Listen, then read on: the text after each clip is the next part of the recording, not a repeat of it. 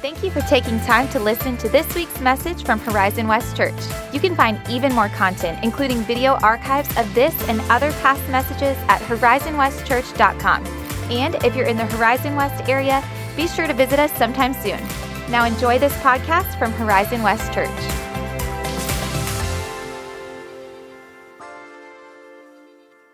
Hey, welcome to Horizon West Church, those who are in the room and those who are online. I've been anxious to be with you this evening for a couple of reasons. One, I'm just excited to be with you. I always am, but I told Nikki today, I said, man, there's just something about today. Maybe it was the weather. How many of you guys dig this weather, right? Somebody said, this is way too cold for me. I came to Florida to get away from this. I thought, this is all right. This is good. I don't get to wear my one sweater very often.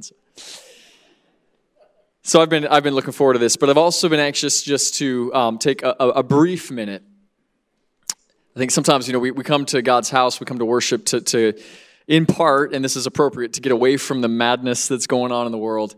But I do want to just take a brief moment to speak to the events that have happened in our nation this week. And the reason I do that is because, as you saw over the course of Wednesday, I was initially disturbed, we all were, by the things that were unfolding in our nation's capital. But then by the end of the night, I was even more disturbed by the things I was seeing on my news feed and just deeply troubled. And because there's so many people speaking who are teachers of the word, who claim to be prophets or whatever it may be, I felt the need to speak to the congregation God has entrusted to me a word. And if it is something you need, receive it. And if it's not for you, it's maybe not you that's the problem. I just want to say this.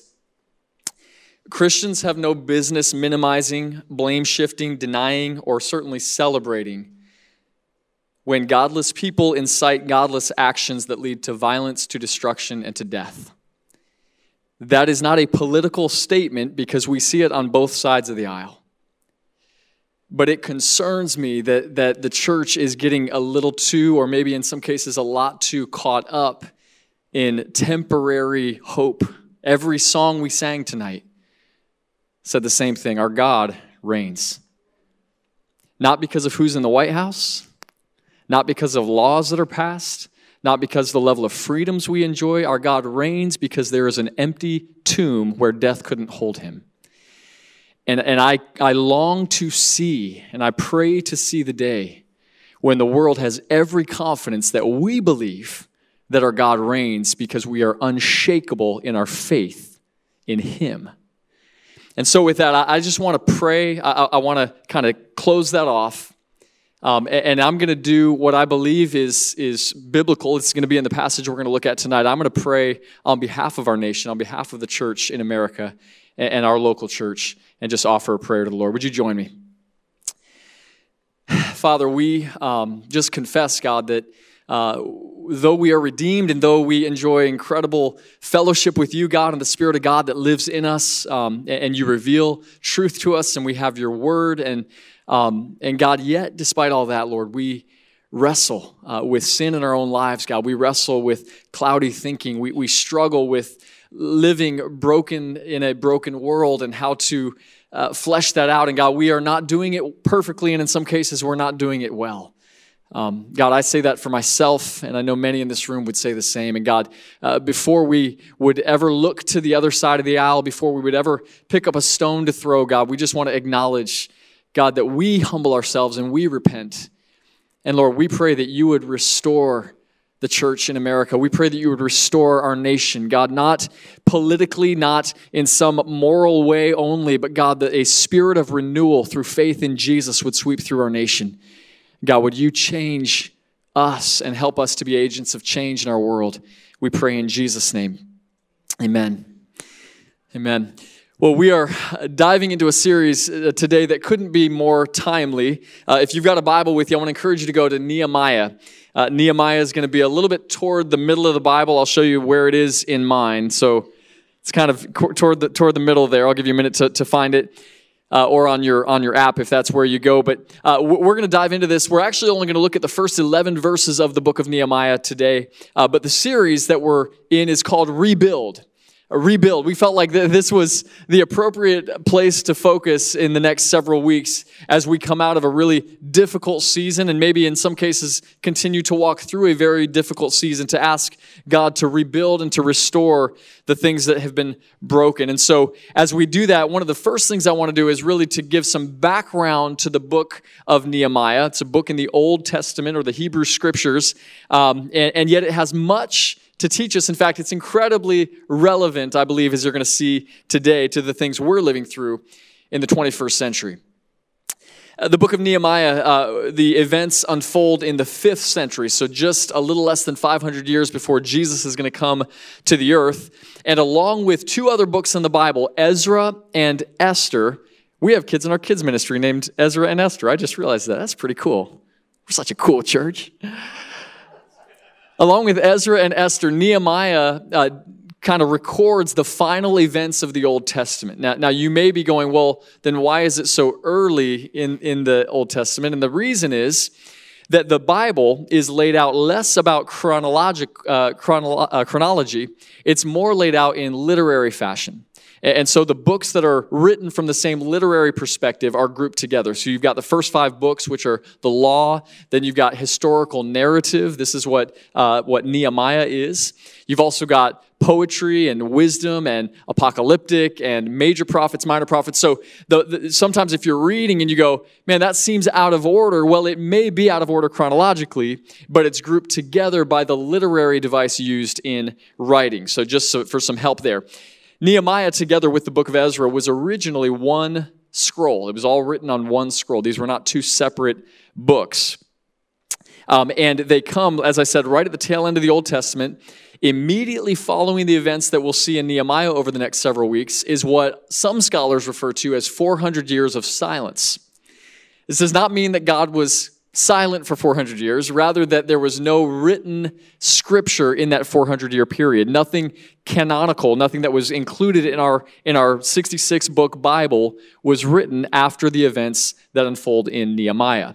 In fact, the only thing that follows is the prophecy of Malachi just a couple of years later, and then there's this 400 years of so-called silence. I mentioned Ezra. Ezra and Nehemiah are maybe what you'd consider partners in crime. They're living as contemporaries. They're doing a lot of work together. And this is going to lead us to the book of Nehemiah that we're going to dive into today. And what I want to do today, as I said, is cover those first 11 verses in chapter 1. And we're going to see 3 prerequisites for renewal. If you came in today or you're watching online and you're going, man, I would love to experience renewal. I would love to experience restoration, rebuilding. We're going to see 3 things that are absolutely necessary for that to take place. So Nehemiah chapter 1, the very first prereq for renewal is going to be this: a sobering revelation. I want to read Nehemiah chapter 1, beginning at verse 1. The words of Nehemiah, the son of Hakaliah. Now it happened in the month of Chislev in the 20th year, as I was in Susa, the citadel, that Hanani, one of my brothers, came with certain men from Judah. And I asked them concerning the Jews who had escaped, who had survived the exile, and concerning Jerusalem. And they said to me, the remnant there in the province who have survived the exile is in great trouble and shame. The wall of Jerusalem is broken down, and the gates are destroyed by fire. Now, let me pause for just a moment. There is one detail that I did not share with you that you need to know. The events of Nehemiah are going to occur shortly after the time when the Jews have returned from exile in Babylon. The Persian Empire has now overthrown the Babylonian Empire. They're in control now, and they've been a little friendlier to the Jewish people. They've said, you guys can come home. So not all, but many of the Jewish people have now returned to Jerusalem. And they're settling in. And Nehemiah is nearly 1,000 miles away in the capital of Persia, a place called Susa. And he's going to inquire about his people back home in Jerusalem. And you might even circle these words in your Bible. This is what his brother and his companions tell Nehemiah. The people are in great trouble. There is shame.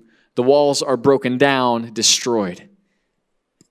See, I imagine that Nehemiah, 1,000 miles away, having not probably ever seen the city of Jerusalem, he's got these grand ideas about what the return from exile has looked like. Man, finally God's people are back in Jerusalem, and he's imagining the temple built and the walls thriving and the people worshiping and coming together as the people of God. And he's thinking, man, if only I could be there. It's got to be so wonderful in Jerusalem. Reminds me of when I was going to school in northern Indiana, and about this time of the year, I would just start dreaming about being on a beach in Florida and going, man, my friends back home, like, I bet they're having so much fun. They weren't, but in my mind, they were. Everything was better there, better back home. And to a Jewish person, you just, ramp that up by like 1,000 times because Jerusalem was everything. The city of God. The place where God's presence was manifested. And so in Nehemiah's mind, he's asking, guys, tell me about Jerusalem. Tell me about the people that have returned. He's got to picture this being a wonderful thing. Let me translate what I believe Nehemiah asked essentially. He said, guys, how are things in our nation's capital? Right? How are things in our nation's capital? I was sermon prepping on Wednesday at the clubhouse in the neighborhood where I live, and I don't know that I've ever done sermon prep where there was a TV on in the room. But because I was at a public space, there was a TV on and it was muted. And so as I'm preparing this message and these very parts of Nehemiah, I'm seeing what's going on at the U.S. Capitol. And I'm going, what an interesting comparison. I did some research and found that the distance from here to D.C. is almost the same as it was between Susa and Jerusalem. And Nehemiah had to feel this sense of, when he hears this, going, man, what can I do? This is terrible news. What can I do to make a difference here? There was a gap not only between Nehemiah and Jerusalem, there was a massive gap in what he imagined and what he heard revealed, this sobering revelation. That rather than experiencing triumph, Nehemiah learns that God's people in the place of God are in turmoil. And he's shattered by this revelation. But here is the silver lining. The first step to any progress is to be honest about where you are. To be honest about what is. You know this if you have ever attempted to lose weight, that the first step is onto a scale, right? And to honestly look at what is before you can make a difference in what will be. Or if you've ever had to bounce back from a financial issue or a financial crisis, the first step, you got to be honest about where you are. Pull up the checking account, run the numbers. It's ugly, it hurts, but you got to get there or you're never going to make progress. It's why Alcoholics Anonymous, for decades, the meetings open up the same way. Hi, my name is, and I'm an alcoholic. Because you cannot make progress, you can't experience renewal until you come to the sobering revelation that things are not as they ought to be. Things are not what I want them to be. And Nehemiah is having this sobering revelation about his people and about the city of God. It is not good, Nehemiah. Here's a question I want us to wrestle with. I'm going to give you 4 over the course of the message. Here's the first one. Where in your own life do you need to honestly confront brokenness? It's easy to shove those things to the periphery because they're not fun to deal with. But while we do that, the problems get worse. They don't get better. So where in your life do you honestly need to confront this? Maybe this is in your marriage or your family, and you need to go, things are not good. Things are not as they ought to be. Maybe it's in your own personal walk with God, where you go, yeah, I'm still showing up and I'm still going through the motions, but things aren't as they ought to be in my soul. And we must start by this sobering revelation, an honest confrontation. And then that revelation of God has to be met with a response. The second thing I want to give you, the second thing is this, a spiritual response. Second step to experiencing renewal. Look at Nehemiah verse 4, Nehemiah chapter 1, verse 4. He says this, as soon as I heard these words, I sat down and wept, and I mourned for days. And I continued fasting and praying before the God of heaven. We're going to leave this verse up for just a moment. I want to break this into 2 parts. First, he says, as soon as I heard these words, I sat down and I wept. Now, Nehemiah, you're going to find out in a minute, is living in a palace. He's living in the king's courts in Susa. Things for Nehemiah are pretty good. But when Nehemiah learns of the condition of his brothers back home, it breaks him and he weeps. And we learn this from Nehemiah. That spiritual response prioritizes the well-being of others over ourselves. See, most people live with the attitude, I don't care if your life is a wreck, I'm doing pretty well. Nehemiah flipped that. He had a spiritual response to the brokenness in the world. He said, it doesn't matter if things are good for me. If they're not good for my brothers, if they're not good for God's people, then I'm going to sit here and I'm going to weep over the brokenness that I see. The truth is, most human emotion, or at least much human emotion, springs from being personally offended, and our response leads to further brokenness. This is what James addresses in James 1, verses 19 to 20. He says this, "Know this, my beloved brothers, let every person be quick to hear, slow to speak, slow to anger. For the anger of man does not produce the righteousness of God." As I've watched things unfold for the last several years in the Church of America, I have come to believe that anger is the dominant emotion in the church. And there is a place for anger. Scripture says, be angry and sin not. But James is going to tell us, guys, when anger becomes the dominant emotion, when it becomes the thing that overrides all other emotion, it's going to lead us to a bad place. And people who serve the Prince of Peace should not be known as people of anger, right? It's not the right look for us. There's something else that we should be tapping into, and it's what Nehemiah tapped into. It's this, 1 Corinthians chapter 7, verse 10. Godly grief produces a repentance that leads to salvation without regret, whereas worldly grief, anger, depression, destruction, these things produce death. The difference here with Nehemiah and what moves a lot of us, if we're being honest, is we're moved by the offense that comes to us, and it causes us to look outward with a hardened heart at other people. Nehemiah didn't go there. He didn't get angry. He didn't go storm the gates. What he did was he sat in his grief and went, things are broken. This is not good. And he looked inward at himself first. He looked inward at what was broken in his own life first. And then look what he did. Part 2, he says, I continued fasting and praying to the God of heaven. I continued fasting and praying to the God of heaven. Nehemiah understood that God-sized problems can only be resolved by God. A minute ago, we sang the song, God, I look to you, right?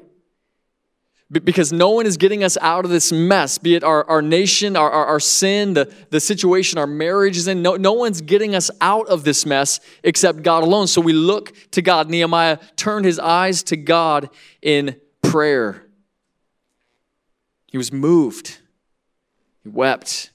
And he continued to do it day after day after day, to look to God, to the one who could resolve it. You know, if we were to look at the course of history, we would see that every great move of God is birthed in tears and through prayer. It's birthed through tears and in prayer.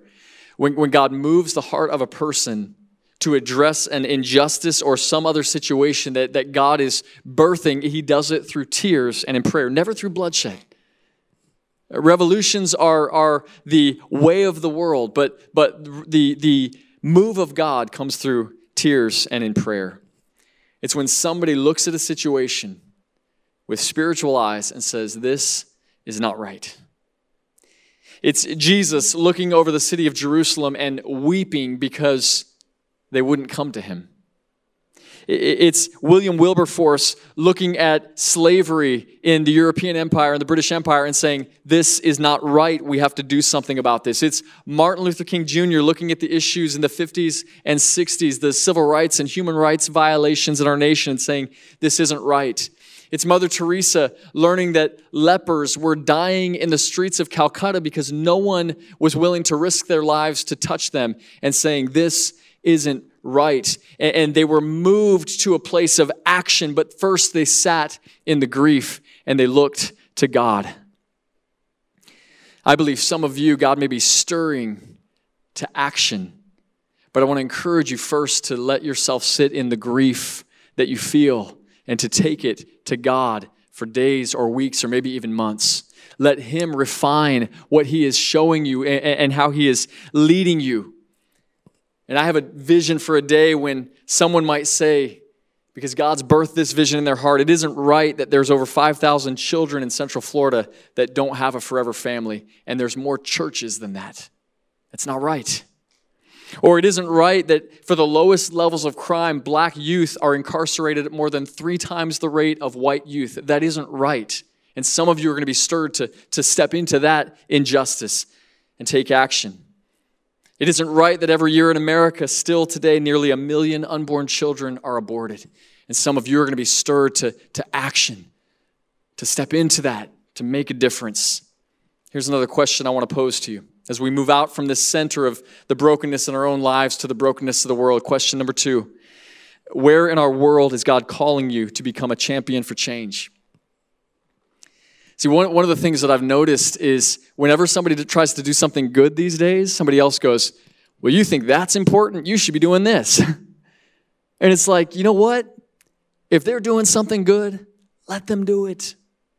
Maybe the reason you think that's so irrelevant or trivial or lesser is because the passion God's put in your heart is different. And you need to chase that, but they need to chase this. And if we would all take the passion God has put in us and bathe it in prayer and tears and take it to the Father and then step into action, we would see a move of God. So what is it for you?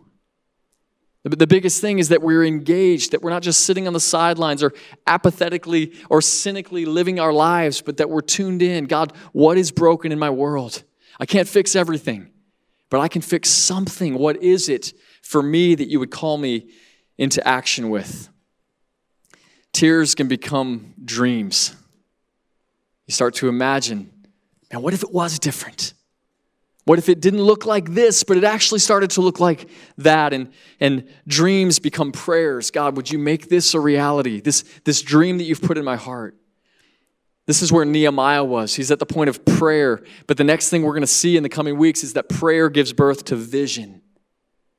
Man, I can see how this work is going to happen and who's going to be involved. And it starts to come together. And the vision gives birth to the work. And the work produces change. Nehemiah was involved in this, but the first step is a spiritual response that doesn't run ahead of God, but stays and waits and experiences the heart of God before seeing the hand of God move. Let me read Nehemiah chapter 1, verses 5 through 11. This entire passage that I'm about to read to you is Nehemiah's prayer. It's part of this spiritual response that Nehemiah had. Let me read it for you. Verse 5, and I said, O Lord God of heaven, the great and awesome God who keeps covenant and steadfast love with those who love him and keep his commandments. Let your ear be attentive and your eyes open to hear the prayer of your servant that I pray now before you day and night for the people of Israel, your servants, confessing the sins of the people of Israel, which we have sinned against you. Even I and my father's house have sinned. We have acted very corruptly against you. We have not kept the commandments, the statutes, the rules that you commanded your servant Moses. Remember the word that you commanded your servant Moses, saying, if you are unfaithful, I will scatter you among the peoples. But if you return to me, and if you keep my commandments and do them, though your outcasts are in the uttermost parts of heaven, from there I will gather them, and I will bring them to the place I have chosen to make my name dwell there. They are your servants and your people, whom you have redeemed by your power and by your strong hand. O Lord, let your ear be attentive to the prayer of your servant, and to the prayer of your servants who delight to fear your name, and give success to your servant today, and grant him mercy in the sight of this man. I want to point out a couple things from Nehemiah's prayer, and again, as part of this spiritual response that Nehemiah has, notice that Nehemiah's prayer is based on clear biblical truth. What Nehemiah is saying is reflecting the theology of Deuteronomy chapter 4, and many other parts of the Old Testament where God says basically these same words. Look, if you do right, if you pursue me, if you seek after me, if you keep yourself unstained from the corruption in the world, if you do justice, if you serve the poor, then you're going to live in the land and it's going to go well for you. But if you veer off into selfishness and greed and stuffing your own face and depriving the poor. And if you do these things, it's not going to go well for you. And Nehemiah understands Scripture enough to bathe his prayer in it. 2 times he uses the same phrase. He says that you commanded your servant Moses. Nehemiah is thinking about specific scriptures that point to a clear biblical truth. And I say clear biblical truth because, again, there's some people in our world today who are twisting and distorting Scripture to suit their own purposes. And I would tell you this, do not listen to anyone who uses Scripture to emphasize God's plans as if they revolve around a political leader or a nation or a form of government rather than on the redemptive work of Christ on the cross. Those have veered off. They've gone the wrong direction. Nehemiah's going, man, it's pretty clear to me. I'm not taking some obscure passages and trying to build a timeline. You said, God, to walk in this way, and we haven't done it. It's pretty clear, right, what Jesus taught us to do? Love our neighbor, turn the other cheek, do for others what we would have them do for us. Paul said the fruit of the Spirit is love and joy and peace and patience. It's pretty clear what God has called us to walk in. And Nehemiah is going to say, listen, we've not walked in that way. But those who rightly understand and apply the Word of God can begin to experience God's move in the world. One of the commentaries I was reading this week from a commentary called Christ-Centered Exposition. I think we're going to have it on the TV. I want you to see what they say about this idea of Nehemiah and his understanding of Scripture.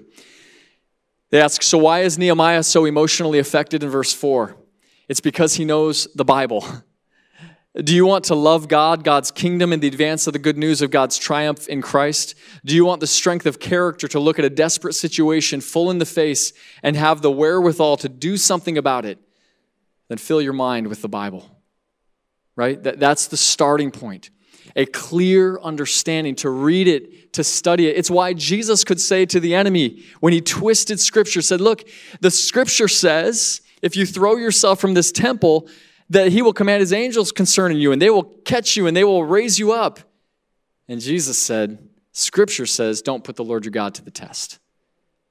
So beware of those who are going to manipulate and try to motivate to unrighteous action using God's word. Nehemiah wasn't having any of that. And here's the other thing I see in the prayer. Nehemiah took responsibility for the judgment that God's people were experiencing. Go back, if we can, to verses 6 and 7, because I think this one principle and this one reality could revolutionize our world. He says, which we have sinned against you. Even I and my father's house have sinned. He's not launching grenades at those evil people who aren't me, who are causing God's judgment. Nehemiah is saying, no, it's here. It's in this room. It's in this heart. It's me. It's my father's family. It's my people. We have sinned. God's judgment deserves to rest on us. The only difference is that we plead the mercy of Jesus. That's the only thing that makes us different and unique. And so Nehemiah is taking responsibility for the things that are going wrong. 2 Chronicles chapter 7, verse 13 and 14. This is often quoted. I don't know that it's often quoted rightly, but here is the principle I want to draw out. 2 Chronicles 7, 13, 14. When I shut up the heavens so that there is no rain, or I command the locust to devour the land, or I send pestilence among my people, if my people who are called by my name will humble themselves and will pray and seek my face and turn from their wicked ways, then I will hear from heaven and I will forgive their sin and I will heal their land. Can I tell you what I believe this principle? That these words were spoken to a different people a long time ago, right? It's a different context, but here's the principle. God says, don't look for deliverance from other people changing their ways. Things change when God's people change. Things change when the people of God live in humility and repentance and respond spiritually and pray fervently and seek the Lord. As long as we're throwing missiles across the aisle at each other, we're never going to see any change, but God's people can make a difference by taking responsibility as Nehemiah did. And so maybe it's time we did that. Maybe it's time to get off social media and to get on our knees. Maybe it's time to stop railing against the sins of others and begin repenting of our own sins. Maybe it's time that we changed our goal from winning political battles to winning the world to Christ. Maybe it's time to end our allegiance to temporary systems and to reaffirm our allegiance to the one who was and who is to come. Maybe it's time for this kind of renewal in the church of Jesus. Here's another question to wrestle with. What is one thing in your own life that you can change in order to better experience and better example the presence of Jesus? I was talking with one of my children the other day, and this particular child was having trouble getting along with their siblings, and with me, and with Nikki. And I said to this child, "Sweetheart," or "Buddy, do you see a common denominator?" She said, "What's a common denominator?" I said, "Well, do you notice that the one person who's having problems with all of these people is the same person? It's you." And this child was like, "Oh, man." I said, "Yeah." I said, maybe rather than hoping that the siblings or the situations change, why don't you try today to change your own attitude and your own actions, right? And I'm teaching that to my children, but I got to learn that.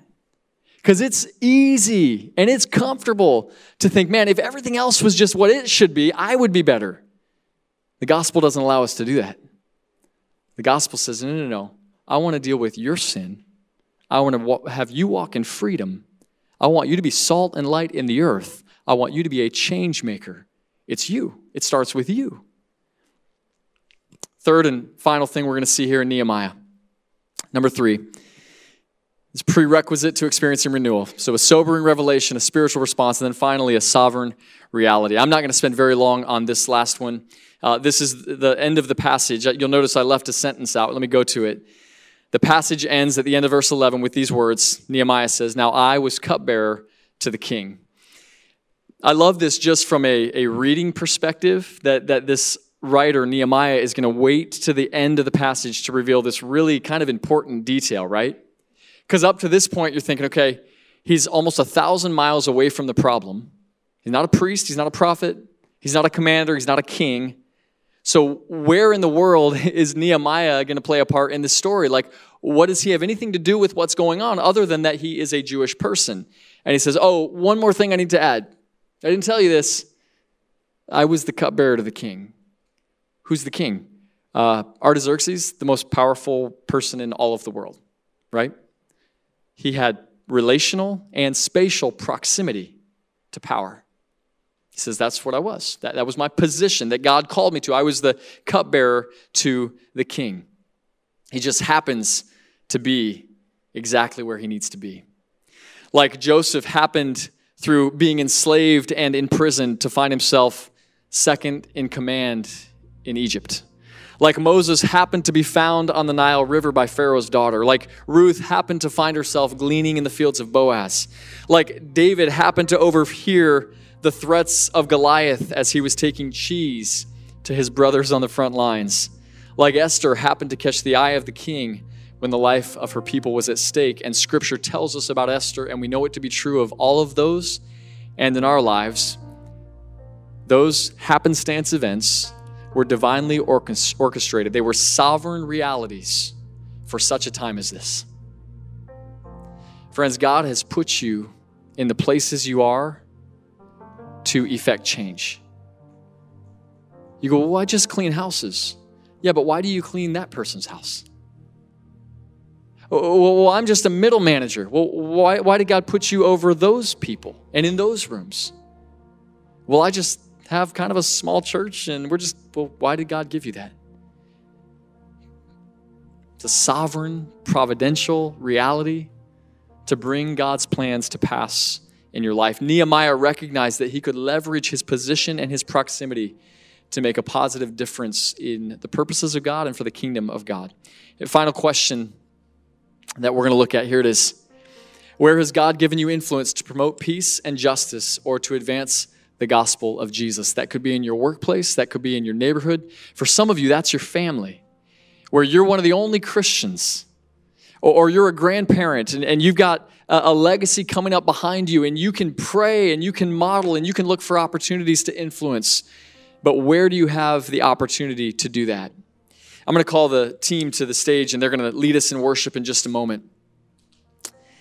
There's a question, not like one of these questions, more philosophical. It's something that people have wrestled with and batted around, philosophers, romantics, for a lot of years. They say this, they ask this question: is it better to have loved and lost, or what? To never have loved at all, right? Chris, what in the world does that have to do with this? Well, here it is. As we talk about rebuilding, as we talk about renewal, the truth is, sometimes it's better to have a blank slate than a broken one. But you may be coming in today and your faith was once strong and now it is weak.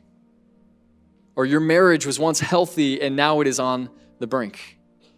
Or your finances were once doing okay and now they're in shambles. Whatever that is, sometimes it's easier just to go, this is a blank slate, but some of you are dealing with brokenness. And like Nehemiah, there's a pile of rubble around your feet. And you're going, I don't know what to do with this. But God knows what to do.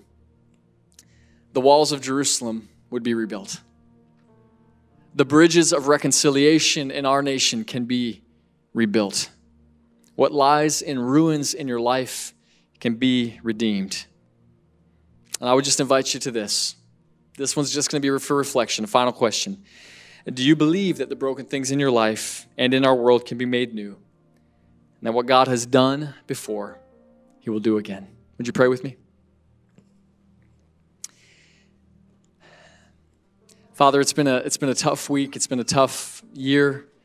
But God, you said that in this world we're going to have trouble. God, we don't want to be surprised or alarmed by that. God, we just want to bring it and set it at your feet. Because you said, take heart. Take heart because I have overcome the world. And God, we pray that in the middle of whatever mess we're in, whatever shambles, whatever ruins, as we honestly look at our life and our world and go, yeah, these aren't as things ought to be. I wouldn't have thought we'd ever get here, or that I'd ever be here in this place in my faith or in my marriage or in my family or whatever it is. But God, as we honestly confront that and we bring that to you, would you do again in our lives what you've done before? We pray in Jesus' name. Amen. Thanks again for listening to the Horizon West Church podcast. If you were inspired or encouraged by something you heard today, share it with a friend. For more information like our service times, location, and other info, be sure to visit us online at horizonwestchurch.com. Have a great week.